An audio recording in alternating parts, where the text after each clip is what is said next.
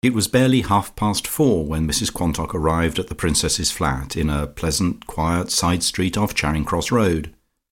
A small, dapper little gentleman received her, who explained that he was the Princess's secretary, and conducted her through several small rooms into the presence of the Sibyl.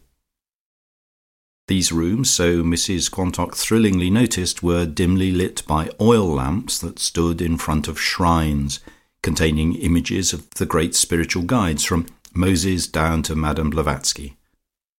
A smell of incense hung about. There were vases of flowers on the tables, and strange caskets set with winking stones.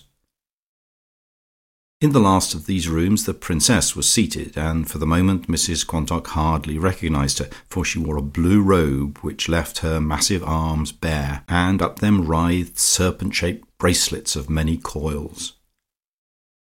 She fixed her eyes on Mrs. Quantock as if she had never seen her before, and made no sign of recognition. "The Princess has been meditating," said the secretary in a whisper. "She'll come to herself presently."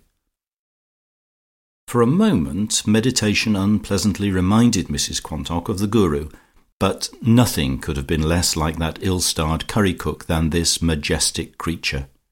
Eventually she gave a sigh and came out of her meditation.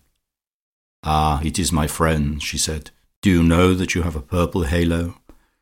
This was very gratifying, especially when it was explained that only the most elect had purple halos, and soon other elect souls assembled for the séance. In the centre of the table was placed a musical box and a violin, and hardly had the circle been made and the lights turned down when the most extraordinary things began to happen. A perfect storm of rappings issued from the table, which began to rock violently, and presently there came peals of laughter in a high voice, and those who had been here before said that it was Pocky. He was a dear naughty boy, so Mrs. Quantock's neighbour explained to her, so full of fun, and when on earth had been a Hungarian violinist. Still invisible, Pocky wished them all much laughter and joy, and then suddenly said, "Hullo, hullo, here's a new friend, I like her." And Mrs. Quantock's neighbour, with a touch of envy in her voice, told her that Pocky clearly meant her.